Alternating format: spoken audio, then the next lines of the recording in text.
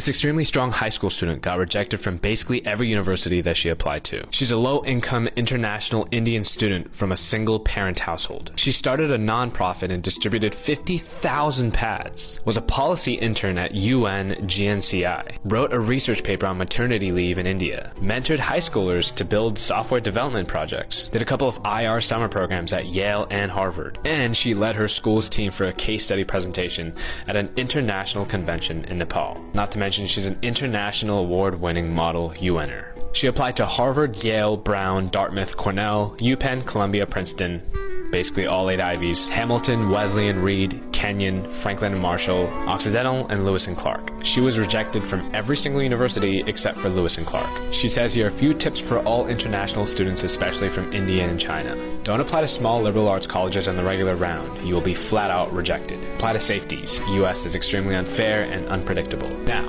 despite getting rejected from the other universities, she got a full ride to Lewis and Clark, meaning she won't have to pay anything to go from a low-income situation in India to basically living free in America. 2, this student is clearly extremely dedicated and passionate about her work. I have absolutely no doubt that she will do amazing things at Lewis and Clark. Remember, you can bring a horse to water, but you can't force it to drink. Her case is the opposite. A student like this will do anything they can to succeed in any environment that they're put in. I wouldn't be surprised if we check back in a few years and she's just as successful as any other Ivy League graduate. International students, it only takes one.